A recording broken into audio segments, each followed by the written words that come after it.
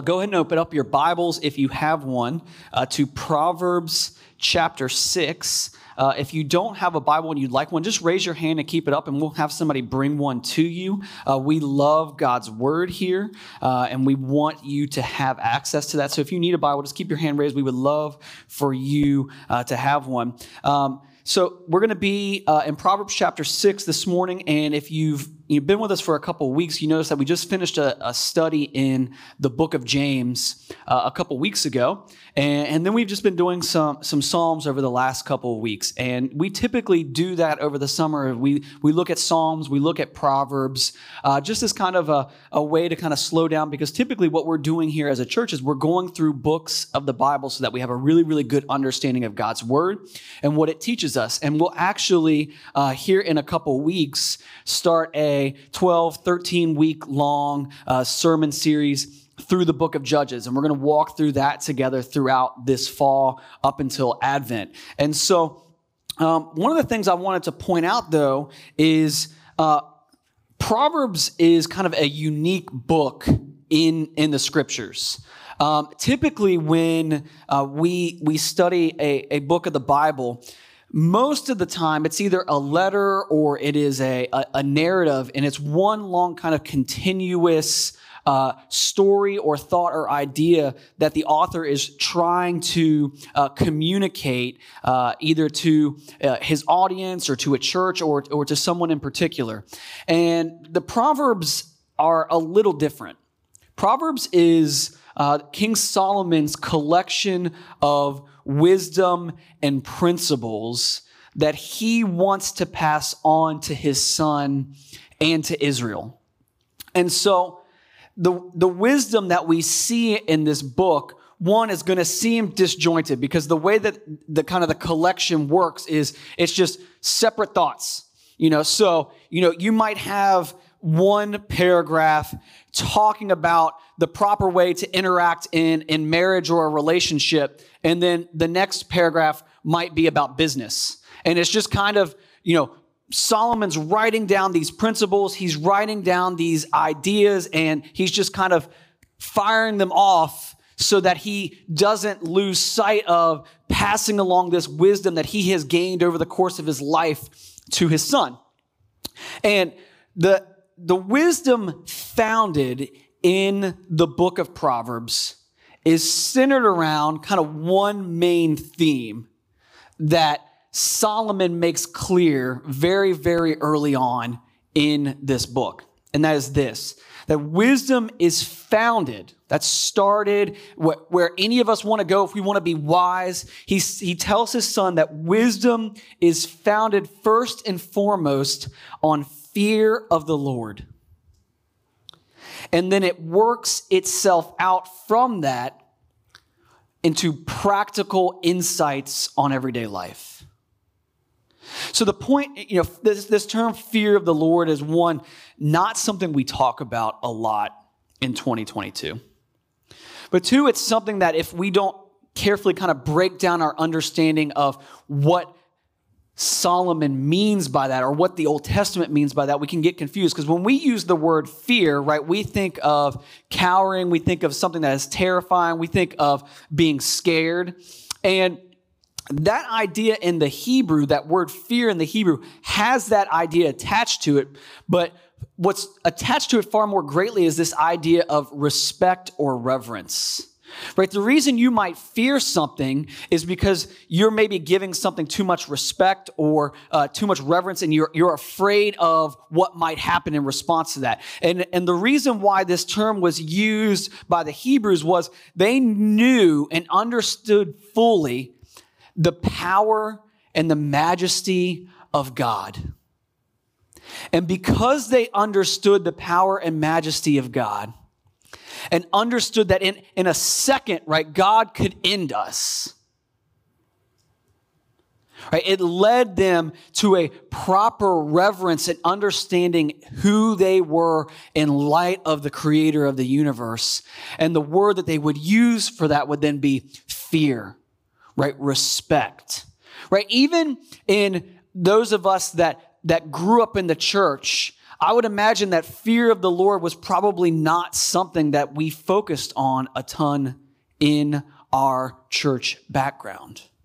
Right? Instead, we might focus on things like Christ's love for us or God's mercy or compassion, which are all things that are true.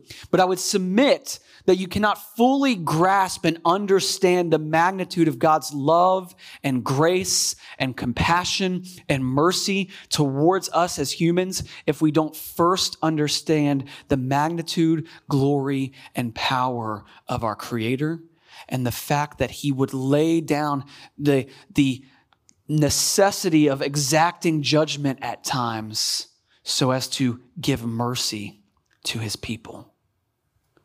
And so when we bring those two ideas together, when we talk about who God is, right, and we talk about this concept of the fear of the Lord, what Solomon ultimately wants to get across to his son is that you can live a moral, upstanding, and right life, and things might go well for you. But if it's not in line with a reverence and love for God, it will ultimately be for nothing. It will be a waste. And so this morning, we're going to see three kind of separate thoughts of things that Solomon wanted to get across to his son and ultimately to us as his reader, because God has seen fit in His providence to have preserved this for us so that we could study it thousands of years after Solomon's life and reign. But we're going to see three things, and we don't have the screen for us this morning, so you're going to have to go old-fashioned and just listen to me and write it down if you're quick enough to take notes. All right, but we're going to see three separate things, three principles kind of for a more joyous life in God. Right? The first one is the idea of responsibility and debt. The second one is going to be work ethic and laziness. And the third one is going to be warnings against wickedness and understanding the heart of God. So let's look at these first 5 verses of Proverbs chapter 6. This is going to be our first kind of principle that we see on responsibility and debt in light of honoring God with our lives and the way that we live. He says, "My son, if you have put up security for your neighbor, have given your pledge for a stranger, if you are snared in the words of your mouth, caught in the words of your mouth, then do this, my son, and save yourself. For you have come into the hand of your neighbor. Go, hasten, and plead urgently with your neighbor. Give your eyes no sleep, and your eyelids no slumber. Save yourself like a gazelle from the hand of the hunter, like a bird from the hand of the fowler." Right, so kind of first principle that Solomon wants to get across to his son here, right? It's pretty simple. Do not provide collateral or backup on a loan for someone else. Just don't do it. And he uses language here describing being trapped like an animal who's being hunted. Now, do I have any hunters in the room this morning? Okay, like 3. Okay. We are not good Southerners, apparently, at Aletheia Church. So, all right. So I used to hunt fairly regularly when I grew up in Virginia. And one of the things you could do is certain type of game that you might hunt, you could actually set traps for them. Specifically for coyotes, that would be something that you would do regularly because they were problems to the farmers in rural parts of Virginia. And so you would lay traps to trap these coyotes. And when we hear this idea of a snare, right? Most traps, what would happen is once the animal was trapped, they weren't dead. They were actually still alive, but they were completely at the mercy of those that had entrapped them, those that had caught them and trapped them. And so the idea of what Solomon is trying to get across here is once someone provides collateral or security for the loan of another, you are committed to paying it back if they do not do so. You are trapped the same way that an animal might be trapped and ensnared if they were hunted. You are ensnared to the debtor and to the person you backed. And Solomon says, if you have done this, right, if you've found yourself in this situation, negotiate your way out as soon as you possibly can. Right, look at the way he repeats himself throughout these 5 verses after saying not to do this. But if you find yourself, he says, save yourself. He says, plead with your neighbor. Do not slumber until you have taken care of it. Right? He's trying to get across to his son the importance and the magnitude of the situation that they have gotten themselves in and to get themselves out as quickly as possible. Clearly, Solomon sees this as a very serious issue for one not to find themselves in, especially one who fears the Lord. Now, the question we may begin to ask ourselves as we're sitting here is like, well, wait a minute. I'm a Christian and I'm a follower of God. This actually seems to be like advice that is different from the way that I see other Christians operate or the way that I've been taught or things that I've been shown growing up over time, right? Like as kids, right, we're taught to be generous and to share, right? And Jesus definitely instilled principles like that as he taught his disciples over the course of his earthly ministry. And so we get brought to then this place where how do we take what Solomon is saying and still understand it in light of the totality of Scripture and what we see in other places? So the first thing I want to submit to you is this.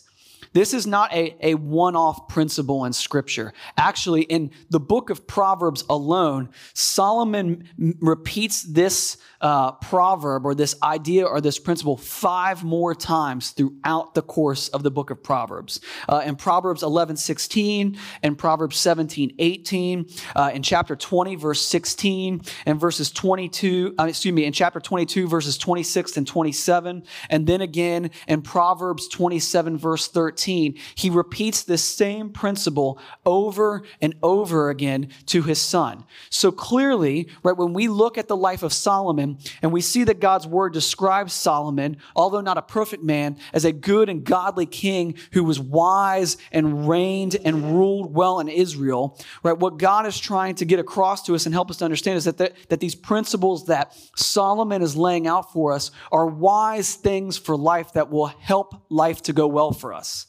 And I don't know about you guys, but life going well is usually better than life going bad.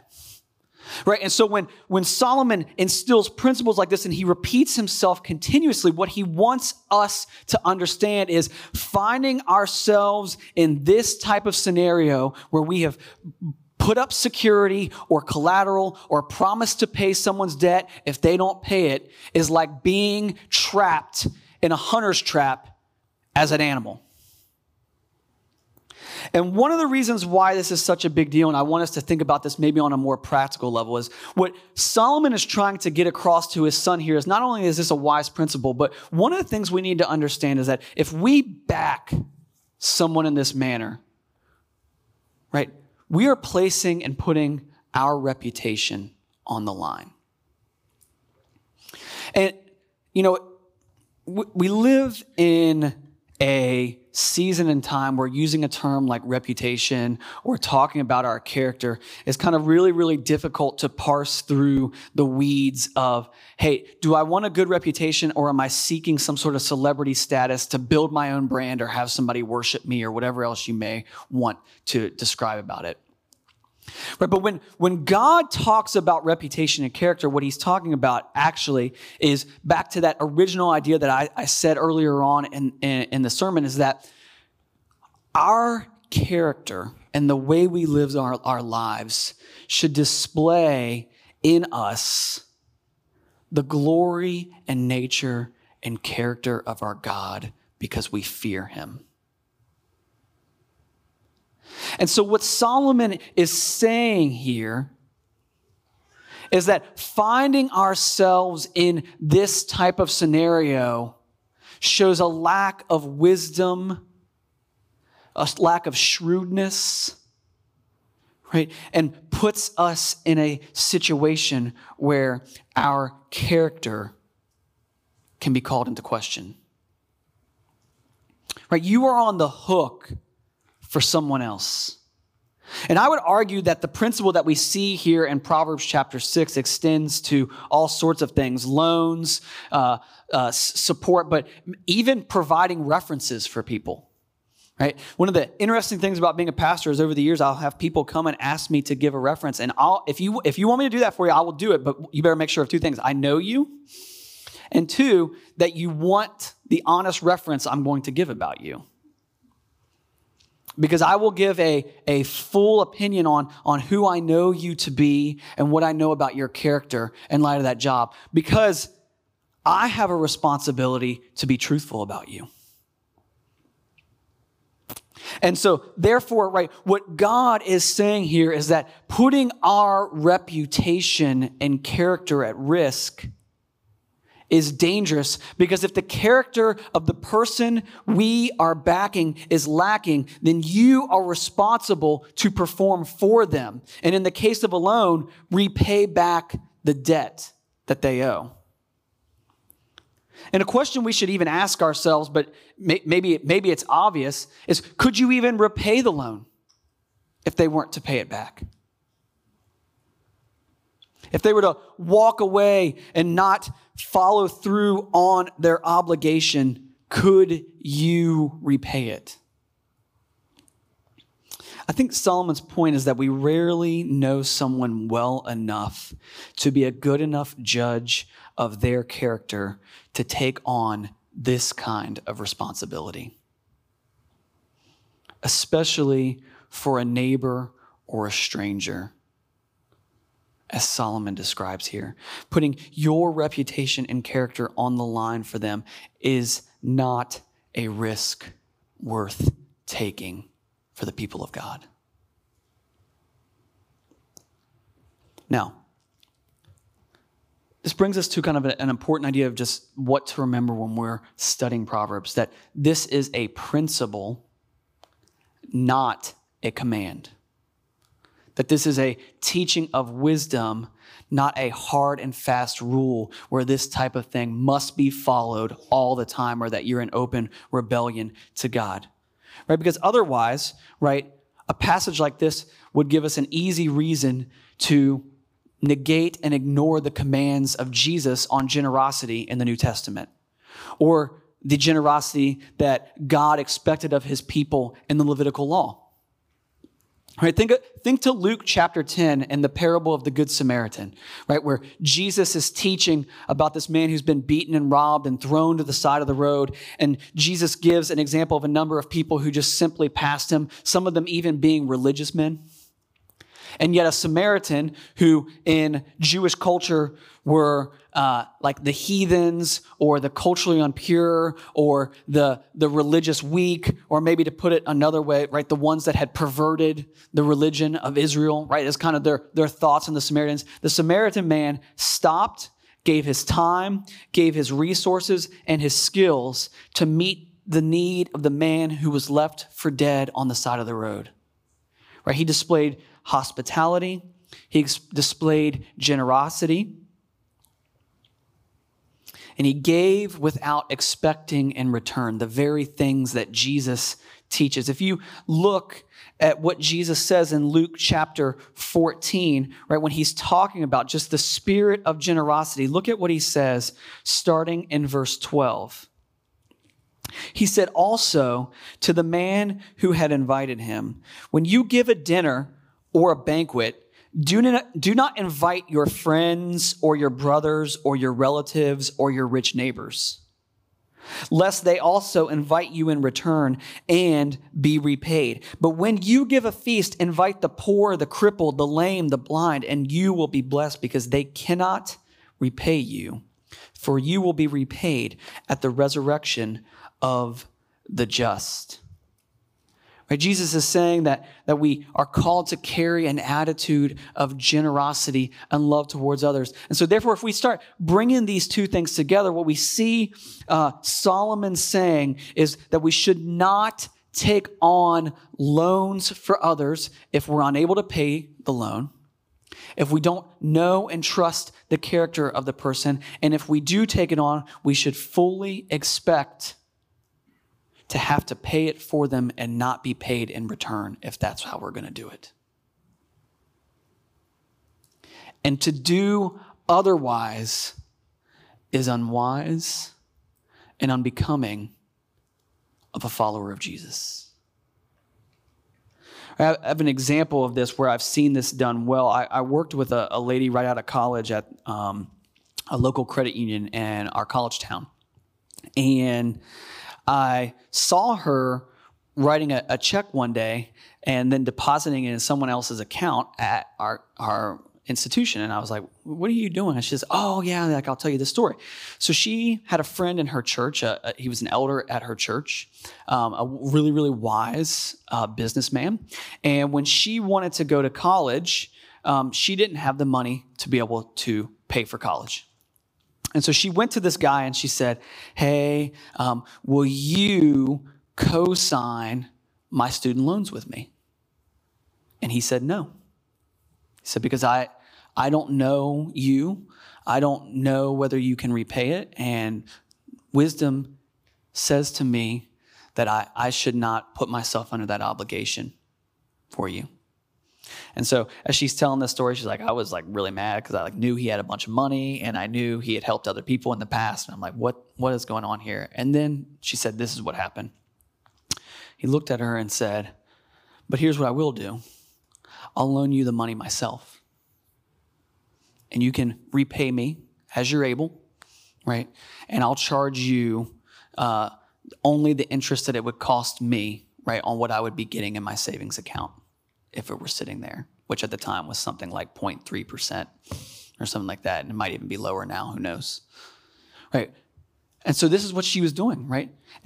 And she was paying him back over time, right? And what we see in that example, and one of the things I thought was so beautiful about that was his shrewdness not to be entangled, right? You know, one of the things that can happen as far as like the way credit scores work, and you guys that are younger may not understand this, right? If you are on the hook for someone else's loan, your credit starts getting dinged when they don't make payments.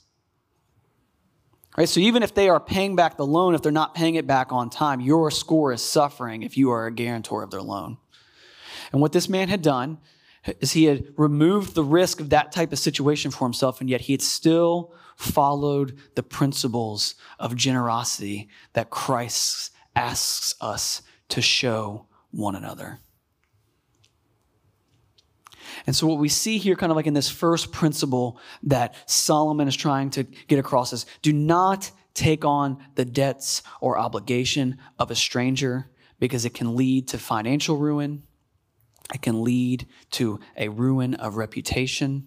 And one of the last things I would just point out and say before we move on to the next point is it can lead to relational ruin.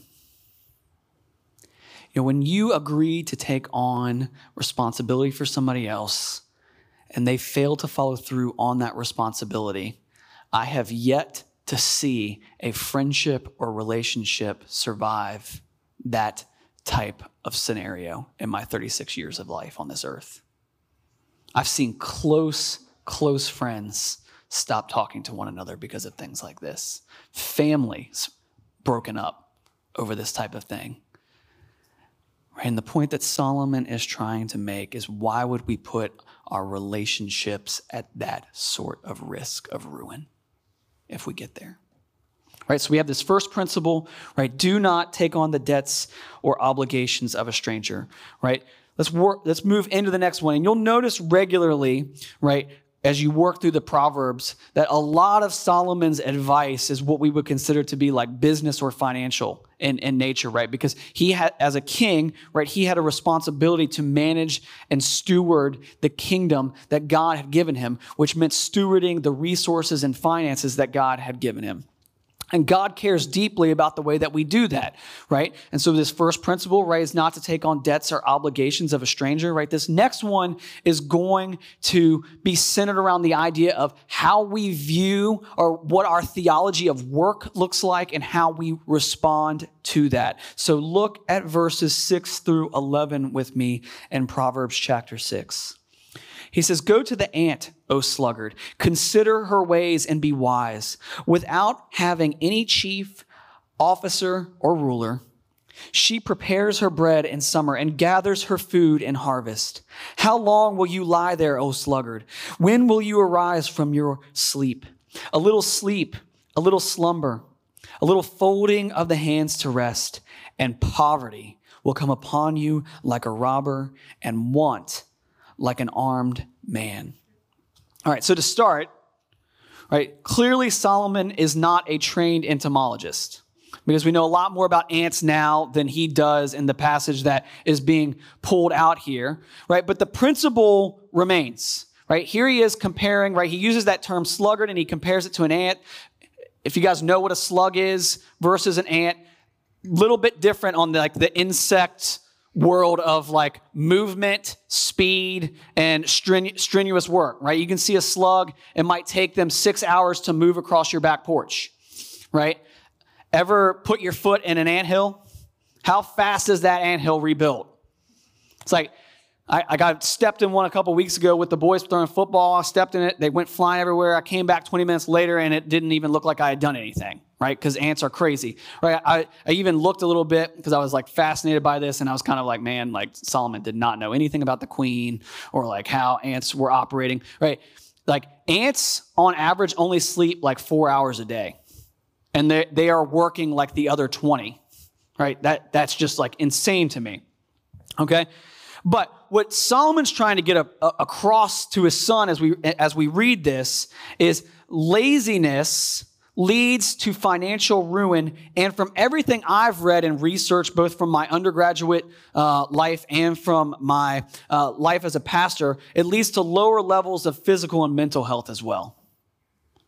That like a posture of laziness leads to ruin in multiple areas. And one of the things I think that we maybe need to think about here this morning is there is a temptation, especially, right, in our age, as we invent things to make life easier and more convenient, to entertain our lives away. Guys, the number of people that I talk to and I ask them, what God's teaching them or what they're learning about the Lord or maybe what they're reading or pondering or meditating on Scripture.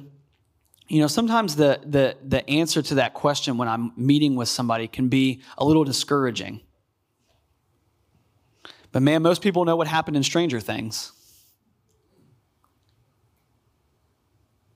I'll see people, students, I'm going to rag on you guys for a minute, right? Like I get this prayer request all the time. I pray for my time management. It's like, good news. The Holy Spirit has given you the ability to be the answer to your own prayer, right? Do things like go to bed before 4 a.m. Do things like get up for your 8 a.m. class, right? Do things like work on your project sooner than 2 days before it's due. Study for your test before an hour before it, right?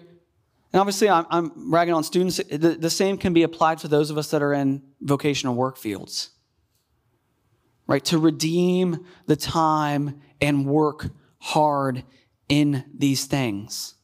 Guys, our phones, video games, Netflix, sports, hobbies, God's not against any of those things. He's not. But we live in a time where the temptation to use those things is greater than it's ever been. And without discipline and self-control, you're going to be compared to the sluggard here, and it's going to lead to ruin. And guys, I've seen it time and time again. I've seen people lose jobs. I've seen people fail out of school. I've seen people have to switch their majors not because they lacked the aptitude to get the degree they wanted, but because they lacked the discipline to work hard in what they were studying. And Solomon's point here is that God cares about the work that we do. He just does. right? If you don't believe me, right, go to Genesis chapter 1 with me, right? It's one of the first things we see in the book of Genesis, that God cares about our work and what we do, right? Go first to verse 26 for me in Genesis chapter 1. He says this, "Then God said, let us make man in our image, after our likeness, and let them have dominion over the fish of the sea and over the birds of the heavens and over the livestock and over the earth and over every creeping thing that creeps on the earth." So God created man in his own image. In the image of God, he created him, male and female, he created them. And God blessed them, and God said to them, "Be fruitful and multiply and fill the earth and subdue it and have dominion over the fish of the sea and over the birds of the heavens and over every living thing that moves on the earth." Right? I want you to look closely at verse 28 when he calls Adam and Eve to have dominion. What he's telling us is you were designed to work. You were designed to be doing something. Right? If you don't believe me, go over to chapter 2 with me, right? And look at verse 15. "The Lord God took the man and put him in the Garden of Eden to work and keep it."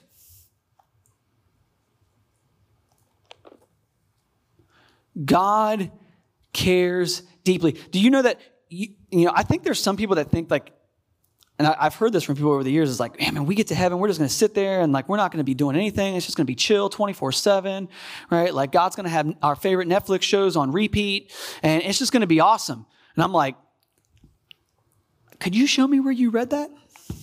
Because I don't see it, right? We're going to have like roles, responsibilities. There's going to be things that we're doing because God designed us in his image and God works. Right? It says that God worked for 6 days and on the seventh day he what? Rested. Meaning that there's a pattern that God designed in us to work with integrity, to work hard, and to rest when appropriate. If you go over to 1 Thessalonians, right, and I love this, right, because Paul's writing this letter to the church at Thessalonica, and in both letters, right, he has to get on them, right? In Thessalonians chapter 4, verse 11, look at what he says.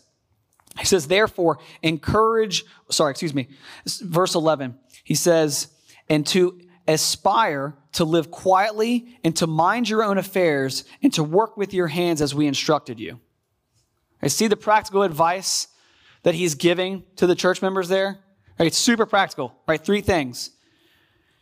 Be quiet, means stay out of other people's business for the most part. Stop starting fights. Stop being a gossip, right? Next part, to mind your own affairs. Same advice. Quit being a gossip, right? Then the third one, to work with your hands. Like you actually need to work, right? And then if you go over to 2 Thessalonians and you look at chapter 3, look at verses 10 through 13.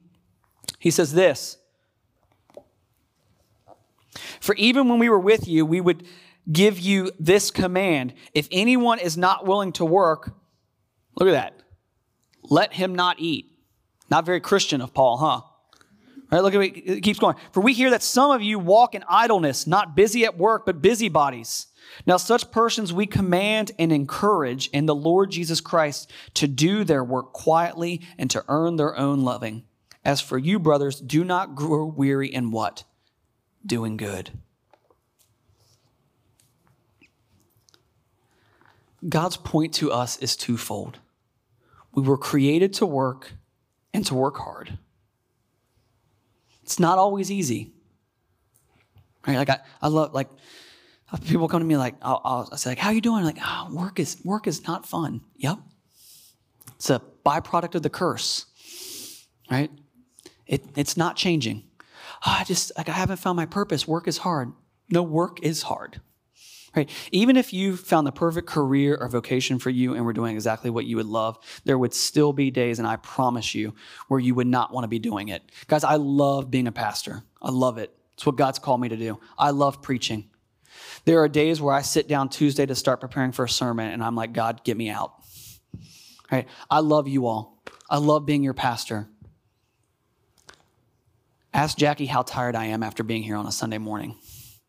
I go home and I just pass out. I mean, like when we were younger and our kids were younger, I'd fall asleep on the couch on Sunday afternoons and they would literally use me as a jungle gym and I would not wake up. That's how tired I am. Right? Doesn't mean I don't love my job. Doesn't mean that I'm not fulfilling my calling. It just means that work is hard sometimes. That's the reality of it. And instead of running from it, right, what Solomon is saying is if we truly want to experience the abundance and joy that life can offer, we don't run from hard work, we run towards it intelligently and to honor God. And the second thing we see is that failure to work hard can consistently lead to ruin, specifically financial ruin, because one is unable to provide for themselves or the needs of their family if they have one. And I think there's something like really, really important in there, especially in that 2 Thessalonians chapter 3 passage that I just want to point out to us because this is something I see inside of the church regularly. Guys, we are called to be generous and to provide for people. We are. That is a command on followers of Jesus, but especially amongst the brothers and sisters in the church. If they are unwilling to do anything, we are actually called not to support them. That may sound super radical to what we've heard, and I will say this, that is not the cultural norm right now, but it is what Scripture teaches. Because God calls us to walk in His image and likeness and to work hard. And so we see so far, right, do not obligate oneself for another's debt. Make it our goal in life to work hard and to avoid laziness. And then we're going to get to the third principle that Solomon points out, and that's warnings against wickedness and how to follow after the heart of God. And I'm not going to read this passage in Proverbs chapter 6 because Jesse read it for us earlier, right? But if you look at those verses, right, if you're scanning through your Bible real quick, look at verses 12 through 15. And then if you look at verses 16 and 19, what you'll see there is kind of what Solomon is doing is he gives us three categories of things that God abhors, right? And he's going to give some more specifics on those things that they overlap a lot. And what they're doing is they're describing the character of someone that God would label as wicked. Right? So, for example, right, he says in the beginning that it's someone with crooked speech. And then in verses 16 through 19, he says that they have a lying tongue and they provide false witness. He says that one who is wicked desires evil. But then when he describes that, he says that they have haughty eyes, which is another way of saying that they are prideful. He says that they shed innocent blood. He says that they devise wicked plans. He says that their feet make haste to run to evil. And then the third thing he says is true about someone that is wicked is that they sow discord. Right? So again, they have a lying tongue. They provide false witness. And then that last part, right? One who sows discord amongst their brothers, right? They're so wicked that they find satisfaction in getting their friends to fight one another or their family. And look at the promise of what God says will happen to that person. Verse 15. Therefore, calamity will come upon him suddenly. In a moment, he will be broken beyond healing. Now, I'm simply a pastor, not a life coach or anything like that, and I'm not here telling you how to live your life. But if I'm reading this, right, here's what I would say. If you prefer to not have calamity come upon you suddenly in a moment and you being broken beyond healing, I would suggest listening to what Solomon has to say here. That would be my suggestion. And what we're getting here is a glimpse of what God cares about. We're getting an idea that God hates troublemakers and wickedness. He hates it. Right? Jesus even shows us this in Luke 17, if you look at the first two verses there in Luke 17, look at what he says. And he said to his disciples, temptations to sin are sure to come, but woe to the one through whom they come. It would be better for him if a millstone were hung around his neck and he were cast into the sea than that he should cause one of these little ones to sin. I see what Jesus is saying there is temptations come to everyone, but if temptations come to you and your sin and wickedness leads others to sin and wickedness, it would have been better for you to have been thrown into the ocean with a millstone tied to your neck. Now, Jesus loves hyperbole, but the point is clear. God hates troublemakers and wicked people that bring calamity upon others. But instead, God loves those who pursue the opposite of these things. Right? Think about it, right? God finds haughty eyes to be an abomination, but he loves when we long to see his face and follow after him. He loves it. Right? God hates a lying tongue, but he loves those that will speak the truth even when it's hard. God loathes the hands that shed innocent blood, but he loves and lifts up those who display caring and kindness to the lowly who are unable to care for themselves. God hates hearts that devise wicked plans, and yet he loves those that seek and plan good for others. God detests feet that make haste to run to evil, but he honors and blesses those that walk in his wisdom and his commands. God detests a false witness, but loves an honest one. God hates one who sows discord among his brothers. But as Jesus says in Matthew 5:9, blessed are the peacemakers, for they shall be called sons of God. Friends, the path to freedom in this life, to joy in this life, is the way of God, not our way. Not in the way of the world, not in the way of worldly wisdom that puffs up,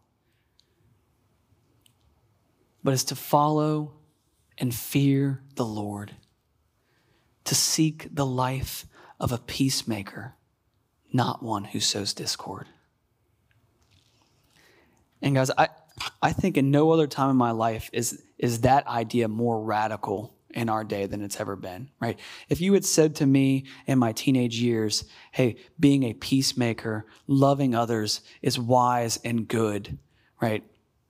It would have been just like an understood, yeah, like everyone kind of knows that, right? Like like being nice is good, right? Like bringing peace is good.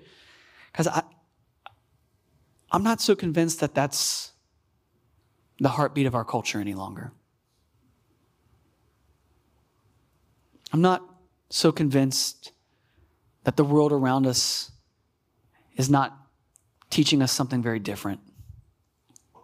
I would even submit to you that the work of the world around us is trying to paint a very different picture. Guys, look, I'm not an expert on this, but I can just say this just even from like a simple perspective, right? If you are on social media, and this is not me trying to be on some stand telling you to get off or whatever else, social media is designed to outrage you, to make you mad, to get you angry. Because you'll stay longer if you're outraged and angry, and they can push more advertisements on you and make more money off you. You are the product. And they're using things to push us away from what God asks of us, which is to love him and to build peace around us. And so Solomon's words to us, right?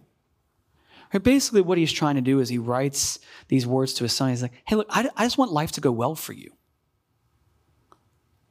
It's not going to be easy, but I want it to go well. I want you to experience joy and fulfillment as you live your life. So avoid taking on debt and pledges for others, right? Reduce that kind of risk in your life. Be generous, but not risky. Right? Work hard. Don't be lazy. If you are, repent. Put it to death. And pursue the way of love and being a peacemaker. We should pursue these things because I believe there is a promise of blessing if we do. However, I want to point out something even greater to us here this morning. Solomon's advice here to us is just a shadow of the glory of God's goodness. Look at the principles that Solomon laid out here in Proverbs chapter 6. And then I want you to think about Jesus for a second. Jesus lived all of this out and fulfilled and did what we could not do. I mean, think about it from this perspective, right? Solomon says, do not take on debt because we can't handle it. We're not equipped or ready to be able to do something like that. And yet Jesus takes on our debt for us and paid it in full. Right? Colossians chapter 2, right? Look at what Paul says to the church of Colossae, starting in verse 13. And you who were dead in your trespasses and the uncircumcision of your flesh, God made alive together with him, having forgiven us all our trespasses by canceling the record of debt that stood against us with its legal demands. Then he set it aside, nailing it to the cross. Right? Guys, God does not design us to take on the debt of others because we can't do it, but yet God is able and did for you. Right, what about working hard? Jesus worked and performed on your behalf because we failed. Right? Look at Romans chapter 10, right? And look at the promise of Paul here. It says, for Christ is the end of the law for righteousness to everyone who believes. I mean, you can't earn God's favor or love, but Christ did for you, that he did the work for you. I love where Jesus is talking, right? And he reads this, he opens the scroll of Isaiah in his first sermon, and he reads it, and he says, in this reading of the word, it has been fulfilled today before your eyes, right? Because Jesus did not come to destroy the law and the prophets. He came to fulfill it. He came to do the very thing that you and I cannot do, which is fully obey and trust the Father. And then lastly, we're called to be a peacemaker. Jesus is our peacemaker, restoring fellowship to God the Father when there was no fellowship, right? Go to Ephesians chapter 2 with me. That's where we're going to finish this morning. Starting in verse 11. Therefore, remember that at one time you Gentiles in the flesh, called the uncircumcision by what is called the circumcision, which is made in the flesh by hands.